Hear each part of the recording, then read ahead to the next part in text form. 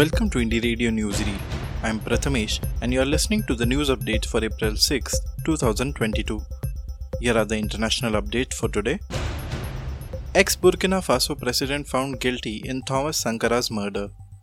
Burkina Faso's former president, Blaise Compaoré, has received a life sentence in absentia for his role in the assassination of his charismatic predecessor, Thomas Sankara. 37-year-old Sankara was gunned down along with 12 others during the 1987 coup d'etat that brought Compaoré to power. The pair had been close friends and had jointly seized power in 1983.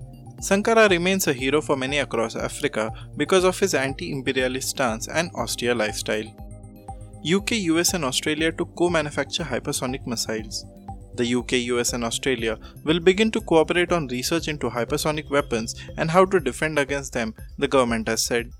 The program will be part of the AUKUS partnership, a security pact announced by the three countries last year. It follows the development of hypersonic missiles by China and Russia and their purported use by Russia and Ukraine last month. Hypersonic weapons are those that exceed 5 times the speed of sound. Sri Lanka president defies calls for his resignation. Sri Lanka's beleaguered president will not be resigning, his government's whip has told the parliament. The declaration defies calls from the public and political opponents for Gotabaya Rajapaksa to step down amid the country's economic crisis. Crowds have protested for weeks over lengthy power cuts and shortages of gas, food and other basic goods. The public anger has prompted nearly all cabinet ministers to quit and scores of MPs to leave the government. Opposition MPs have also rejected his invite to form a national unity government, saying voters want the president and entire government to resign. Chinese scientist at center of gene editing baby scandal freed from jail. He Jiankui, the Chinese scientist who created the world's first gene-edited babies, has been freed after serving 3 years in prison. He sparked an international backlash when he announced in November 2018 at a conference in Hong Kong that he had created 2 genetically modified twin girls, Lulu and Nana. A third child, Amy, was born the following year.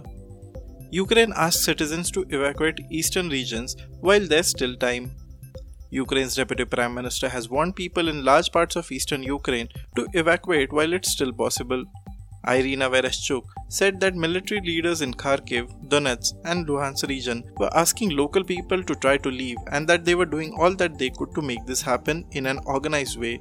If people did not leave, she said they would soon find themselves under fire and under the threat of death. Now to the national news stories. India's first case of new COVID variant XE reported from Mumbai. A 50-year-old fully vaccinated woman with a travel history to South Africa in February has been identified as the first case of the new COVID-19 variant XE. As per the information provided by the Brihanmumbai Municipal Corporation or the BMC, the patient, a costume designer who was member of a shooting crew, arrived from South Africa on February 10th. It is believed that the XE variant is 10% more transmissible than the other Omicron mutations. The woman, on arrival in Mumbai, was asymptomatic and had tested negative for COVID-19. India tops world in road accident deaths, says Transport Minister. Road Transport and Highways Minister Nitin Gadkari on Wednesday raised concern over road accidents and said that India tops the world in terms of the number of persons killed in road accidents. In a written reply in Rajya Sabha, Gadkari said that based on the latest issue of the World Road Statistics 2018 brought out by the International Road Federation Geneva, India ranks number 3 per number of accidents, number 1 per number of persons killed, and ranks number 3 per number of persons injured in road accidents. Moreover, the percentage of fatalities involving road users between 18 to 45 years stood at 69.80% for the year 2020, Gadkari added. Andhra Chief Minister Jagan Mohan Reddy to dissolve cabinet tomorrow for major reshuffle. Andhra Pradesh Chief Minister Y.S. Jagan Mohan Reddy will dissolve the cabinet on Thursday for a major reshuffle. Sources said except for 2-3 ministers who may be retained, the 24-member Council of Ministers will have fresh faces. Reddy called on Governor Vishwabhushan Harichandran at the Raj Bhavan on Wednesday evening. According to reports, the CM is likely to seek the resignation of ministers after a cabinet meeting on Thursday. The new cabinet is likely to take oath on April 11. NCP Chief Sharad Pawar meets PM Modi. Setting political circles in Maharashtra abuzz, NCP Chief Sharad Pawar held a sudden meeting with Prime Minister Narendra Modi on Wednesday.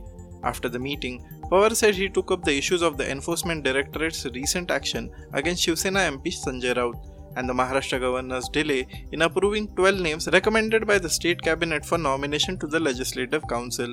Addressing a press conference after the meeting, which was held in Parliament, Pawar said, "The governor has not been functioning as per norms for the past 2.5 years. He has kept pending the issue of nominating 12 members to the Legislative Council. I drew the Prime Minister's attention to these issues. He promised to look into them." AMU teacher suspended booked by police for hurting religious sentiments during lecture.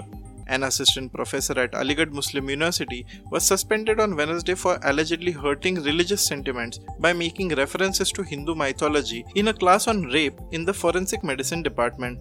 Assistant Professor Dr. Jitendra Kumar was suspended after he was found to have indulged in misconduct based on prima facie facts. He has been asked to submit a reply explaining his behavior. Thank you for listening to Indie Radio Newsreel.